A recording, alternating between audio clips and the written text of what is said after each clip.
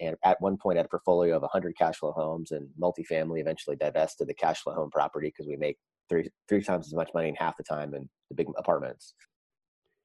Hey, before we get into this episode, want to let you know that Blue Spruce has a 454 unit in Atlanta, Georgia. That market is booming. We're really excited about this particular property, and we're excited to close it. And we want to close it with you. So if you want to be a part of this deal, it is for accredited investors only. So there's two ways. If you're accredited, awesome, let us know.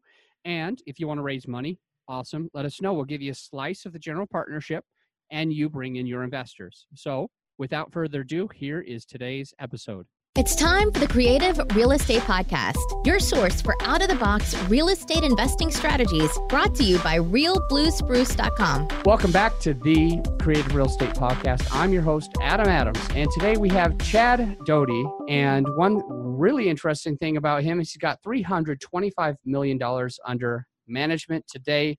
He owns in Texas, Kentucky, and Atlanta. And at one point in time, he had $400 million. They have sold a little bit of their assets off. What he's doing is really interesting. I want to dive in and try to find out how can we do exactly what Chad has been able to do with 37th Parallel. You can find him and his 13 employees, as well as his partner at 37parallel.com. With that said, Chad, will you give us a little bit more of an introduction based on how did you get into what you're doing? You got it. I didn't grow up in real estate. I grew up as I'm a recovering management consultant. So I cut my teeth working for a big 5 consulting firm called Arthur Andersen, and did that for a while. I got to see the inside of both good and bad companies, 3 to 7 a year for 8-9 years. So we're not real estate guys. And my business partner's the same. We both work there. My work wife, I've known him for 20 years. We basically are business guys that like the multifamily real estate asset class. We treat them as their own little microcosms of business. So we started out doing it in 2008, did both cash flow homes, and at one point had a portfolio of 100 cash flow homes and multifamily, eventually divested the cash flow home property because we make three times as much money in half the time in the big apartments. Then built up that business from there. And then today, we're raising 25 to 30 a year and try to buy 100 million or so a year, all B grade, 1980s to 2000 built multifamily. Perfect. Why do you pick that B grade 1980s to 2000 built multifamily? Yeah, it even gets more specific than that, but I didn't want to kill our time slot. But there is, we're big believers in being conservatively aggressive. So meaning that we will aggressively buy every conservative asset that we can. And for us, we've dialed into how do we make sure we can own in the largest population footprint? Well, median household income is $58,000. That's the biggest part of the U.S. income bell curve. Guess what? A good chunk of that group rents. We also want to understand the population cycles. So 18 to 35 age groups, 75% of them rent. They typically don't rent the brand new A-grade stuff. So you've got a combination of your biggest renter cohort and your biggest economic demographic all renting in that area. And it's also more insulated from economic cycles. It's far more demographic cycle driven than economic cycle driven. And did you say B class? Yes. B class. Okay. You'll hear A is, brand new to 10 years old. B is 10 to 30, depending on deferred maintenance. C can be 30 to 60 years old, depending on deferred maintenance. A lot of it's more the tenant base. And it's really the 1980s is to avoid really lead and asbestos risk, and to have the same kind of box. You walk in, you got a front door, you got a living room. Really, that architecture hasn't changed. It's mostly just how they amenitize the inside. Okay, if you found a 200 unit C plus class, which was older than 80, what would you do? Probably pass. Okay. It would have to be it'd have to be fantastic. If the dirt were amazing and we had no remediation risk, we've done deals like that before, but of the ones we've done, there have been enough that have been problematic with regards to future pacing that asset to improve the interiors that there's enough out there. Great. And I quoted you, and when you were talking about multifamily versus single family assets, the quote is, it's 3 times the money in half the time.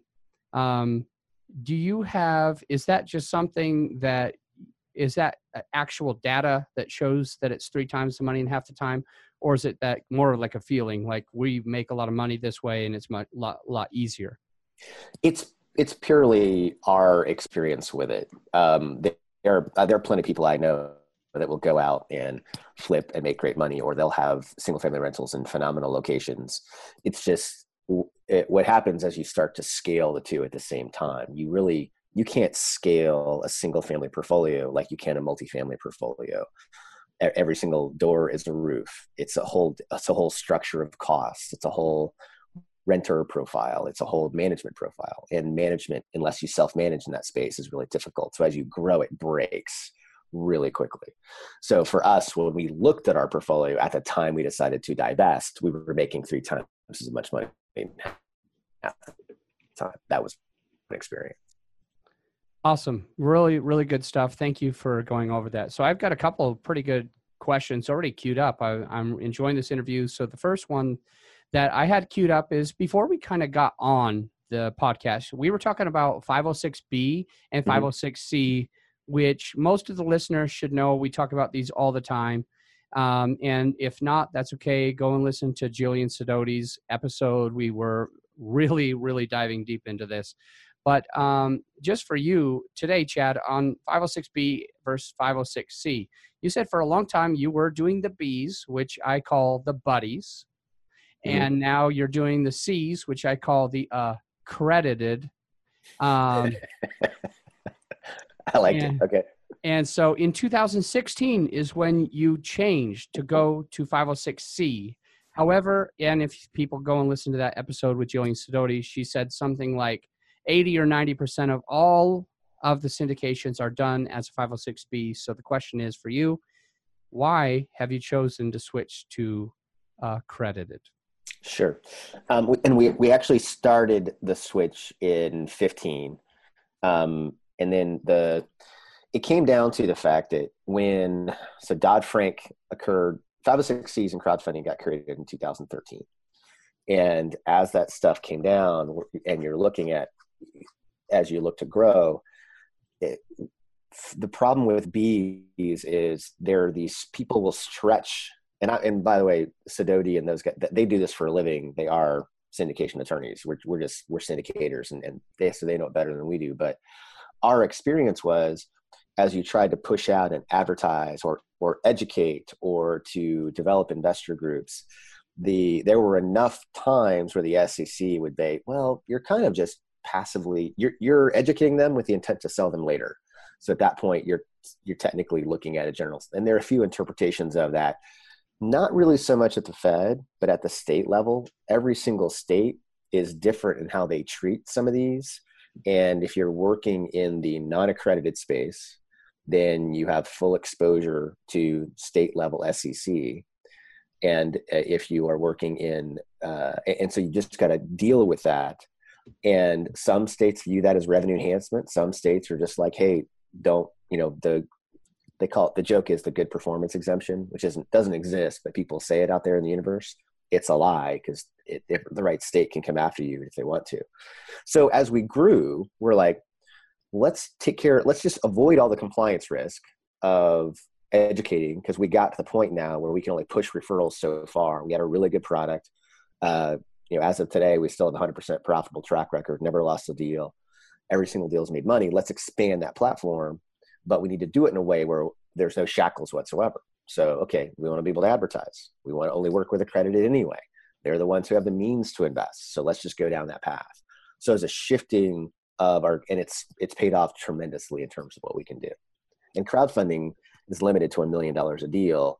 So, and why take $10,000 from 100 people when you can take, $1 million from a few, and help them make money.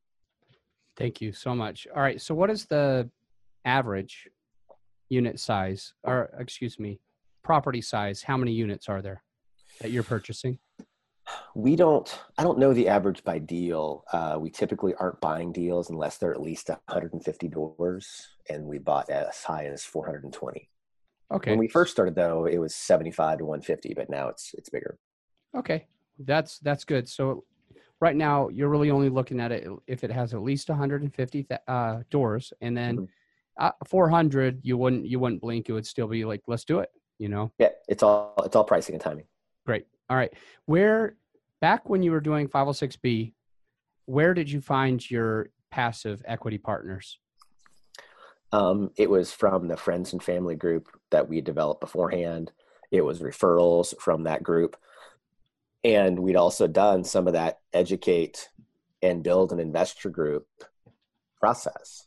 The problem was it started to get stretched at the seams. So we just wanted to not avoid any downstream risks. The combination of those three. Back then, you were successful on being able to raise this money. Even now, you're even more successful. But if you could just take me back to your sales pitch, how did you word the opportunity to these passive equity partners when you initially contacted them about a deal?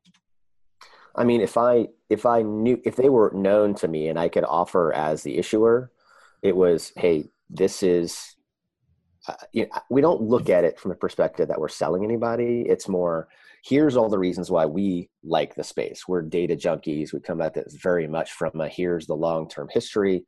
Here's what commercial real estate looks like. Here's what multifamily looks like. Here's what B-grade multifamily looks like. And this is just all the market-based data. Here's what this MSA looks like. Here's why that's important. Here's why this submarket. Here's why this neighborhood. Here's why this 3 and 5 mile collection looks like. So going through all of those fundamentals, it's like, this is why we like this deal. We expect it to do X from performance perspective. If you want to learn more, join us. If you don't, no big deal. And we've done that since we started. It's more, but you're also finding out, do they have interest in real estate anyway? Do they want to, balance out a stock bond portfolio? There's some very good stats about smoothing and performance improvement just by adding direct real estate. Showing them how REITs are 82% correlated to the stock market and more volatile. It's not really stock. It's just real estate flavored stock. It's not really real estate. So some of those comparative points, but it's tough to just pitch, go through everything, but a lot of it's just education and why we like it. But it's never take a look now or it's gone. This isn't a scarcity based sale. It's very much education. I love it. One of the things that you mentioned that I've noticed a lot of really top level sales people in this space talk about is starting out first with, this is real estate. This is what it does. This is multifamily real estate. This is why I pick it over top of the rest of the types. This is, B-class multifamily real estate. This is why we pick that over the others. This is the market. Here's the submarket, what it's doing. Here's the neighborhood. Now here's the building and what I think we can do with it. That is a very smart way of just kind of bringing through the education process. I enjoyed hearing you say that, and I didn't even prompt you to do so. I do have a question. It says, so you were talking about if you want to learn more, join us. If not, that's fine. When you're on this initial contact with people that you already know, because we're currently talking about back in the past when you were doing 506B, is this a phone call? Are you taking them to lunch to talk to them? Are you just chatting with them at a meetup group? Or I guess there's a fourth option that I was thinking of. Maybe you had a webinar going, but where was this conversation happening when you're bringing people into your fold back, when you're doing 506B? I think all of the areas that you mentioned are good to understand if someone has preliminary interest, but none of them are good situations to really walk someone through an opportunity. I think that takes a one-on-one with information, because at that point you're teaching, you're educating, you're not trying to tell somebody, here's why the next Bond movie is fantastic. It's not an enthusiasm and referral based, go check it out. It's more, hey, here's what we do. We have a process that we go through with everybody. We want to make sure X, Y, and Z. If we can't get to the point where we feel like X, Y, and Z, we're just not a fit for each other. No harm, no foul.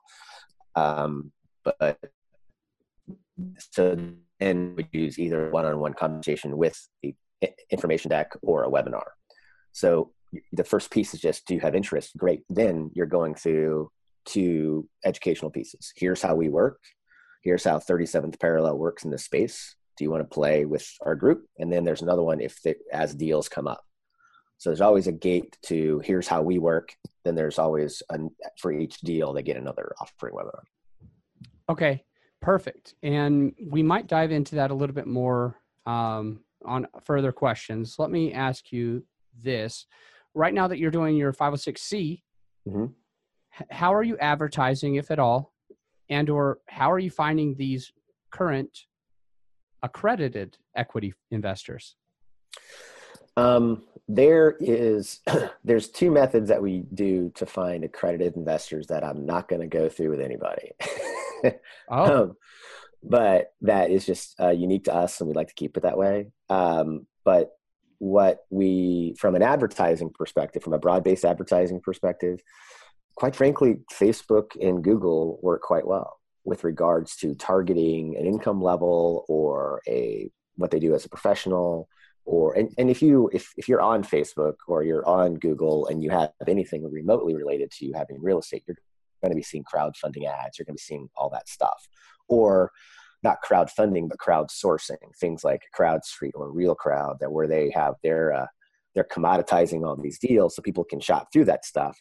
But all these different sponsors, we're not part of that space either. It's not that we dislike the business model in general. We just spend a lot of time developing a particular type of client for what we do.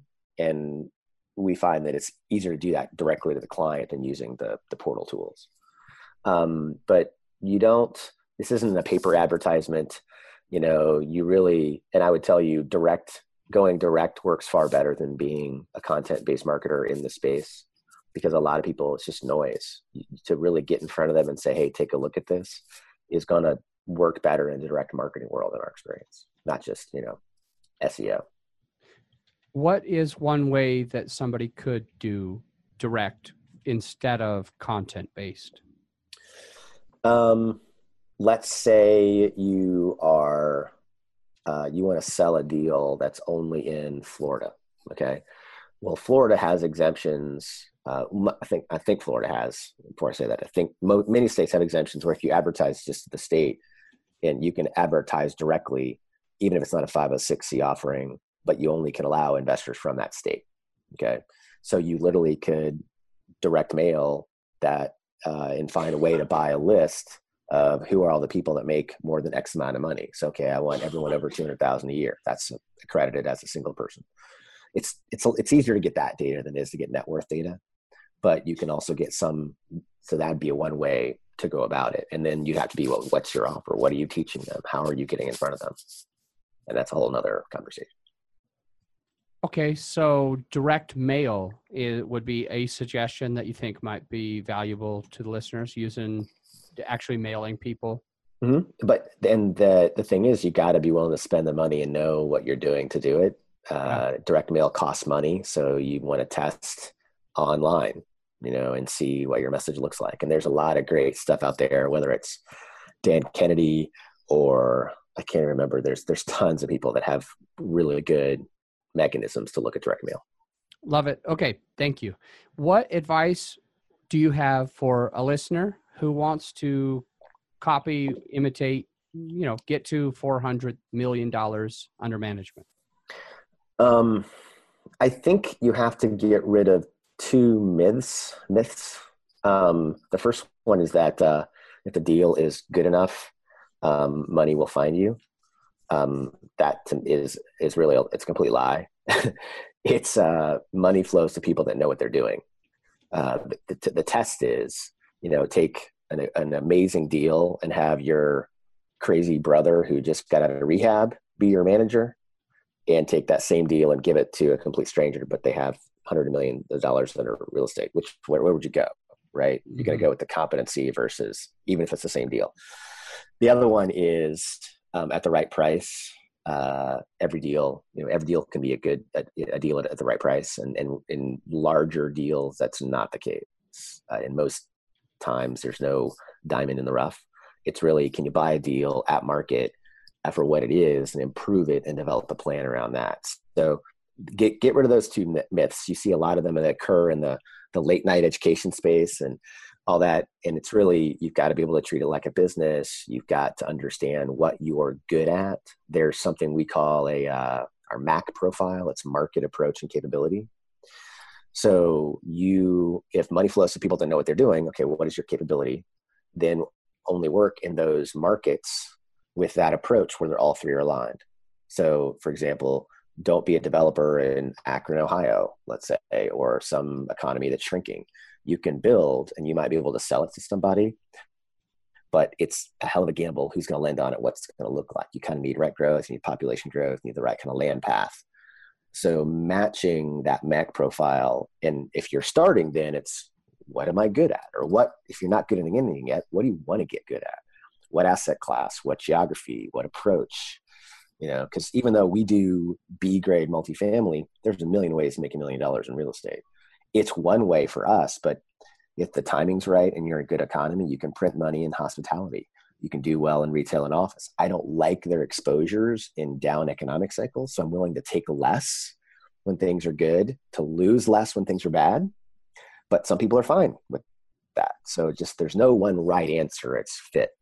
I mean, it's a trillion dollar space, commercial real estate. Great.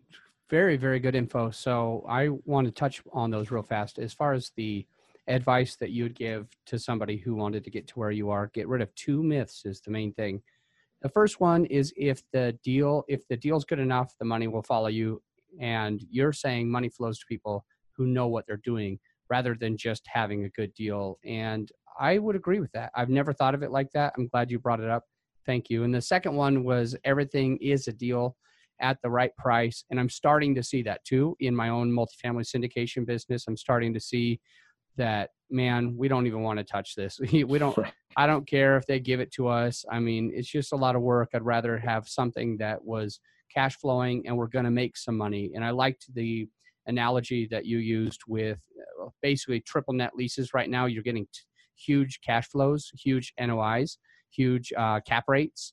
But with multifamily, maybe the cap rates are more compressed. However, when you really look at the big picture of everything, multifamily, when you look at the Sharpe ratio, a ratio of risk-adjusted returns, multifamily skyrockets above all things, 6 times higher than the S&P 500, and that's why we choose multifamily as well. I'm ready to get into the final 5, but before we do, we have a quick break, and we'll be right back.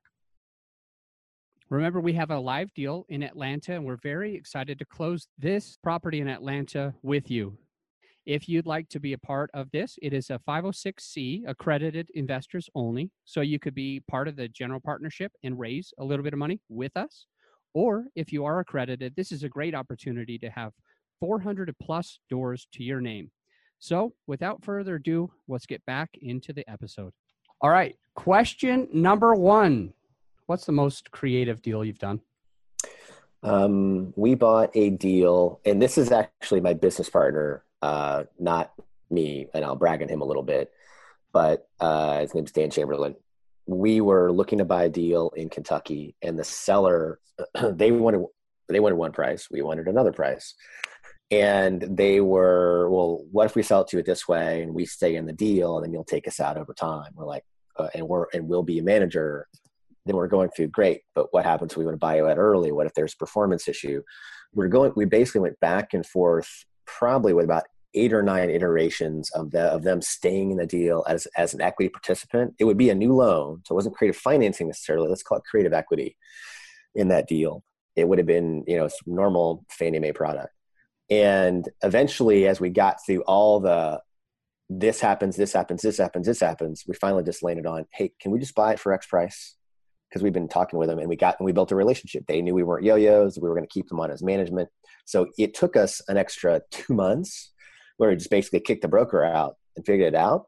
But it ended up being a fantastic deal for them from a sale point. They had good management income, and we bought it for 10.5 and sold it for 14.6 in like 2.5 years.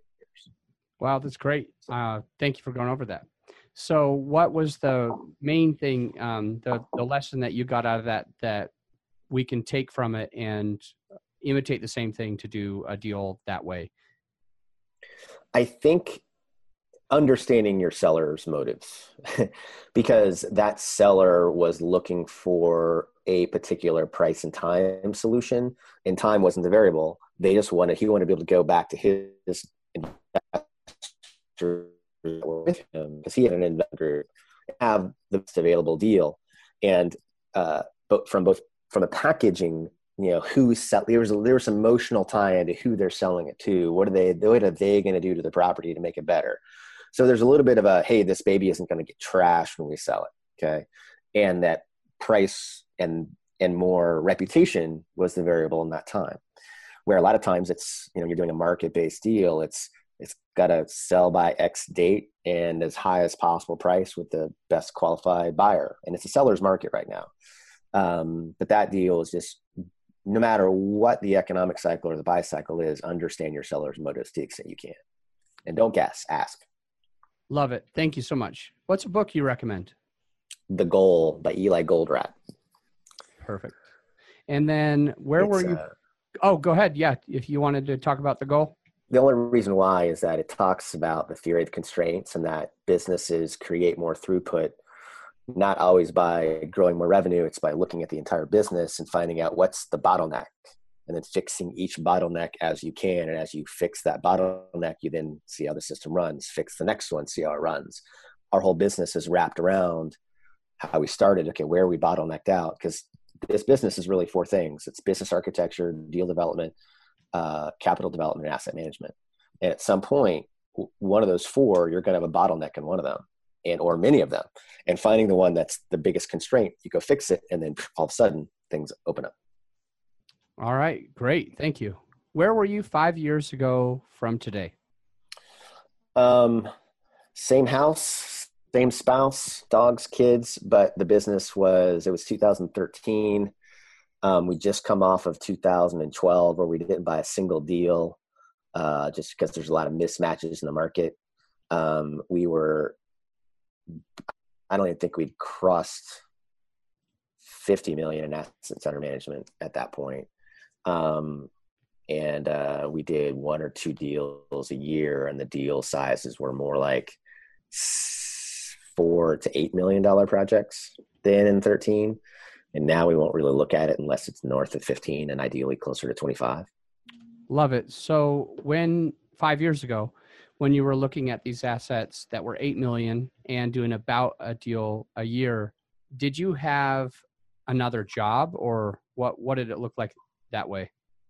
So when I started the company, I bridged. I owned my own consulting company, and I sort of just tapered down with clients. Multifamily, I think, is something that's very difficult just to go cold turkey, because you're going to burn down savings while then you're waiting on certain things to occur that you don't fully control, and you put your own lifestyle and your family at risk. So I basically just hold on to both trees until we got to the point where there was just enough. But I took a 70% pay cut from my consulting company to then do this, and stayed at that level for 3 years. But I mean, it's paid off in spades now, but at the time, there's a lot of, don't worry, honey, it'll be okay. And then when we did take salary, it was just enough to cover our nut. And we also it wasn't just the multifamily space, because remember, we had the cash flow home space too. So both were making us money. It's just that this one sucked up so much more time, and this made more money in less time. So eventually, when we were kind of in the process of divesting in the 12-13 window from that. Lot of valuable wisdom there. So I hope that everybody got as much out of that as I did. Thank you for going over that. Where will you be 5 years from today? Our initial goal when we started the company was to get to 500 million in assets under management, and we'll hit that probably in the next year to 2 years. And then the next goal is $1 billion. So the trick is, can we do $1 billion in AUM in the next 5 years? And that would require basically 150, I guess, to 175 a year for the next 5. So if we can do that, that would be nice. So, and I think we can. Perfect. I really appreciate going over that. How do you give back? It's a The company, we sort of are very much a children's causes kind of thing. So, and I will tell you, it's one of those things where it's a little bit of a gap in my world. I think Dan's fantastic at it, and we enable a bunch of people. I'm more of a free time guy. So when I'm not working, it's how can I go sail, or how can I spend time with my kid or my wife or whatever. But I think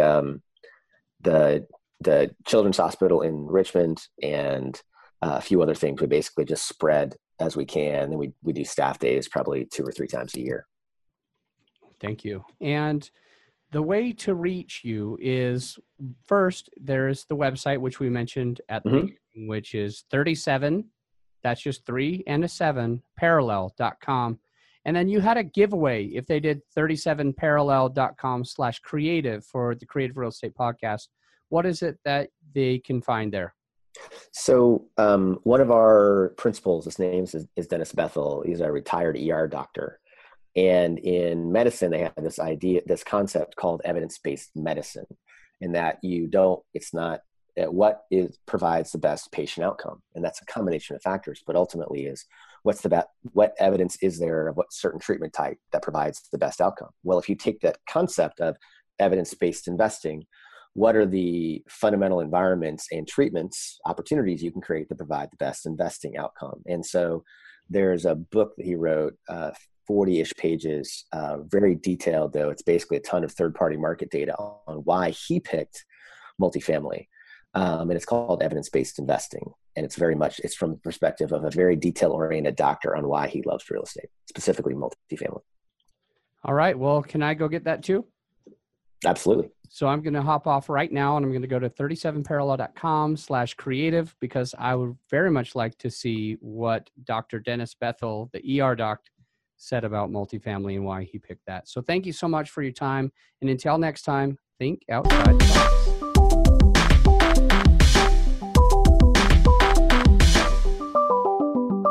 Hey everyone, Manny Perez here. This podcast is growing fast because of listeners like you. Thank you guys.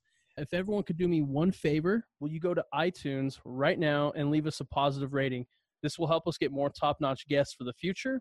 Again, please go to iTunes right now and leave us a positive rating. Thank you guys, and keep listening.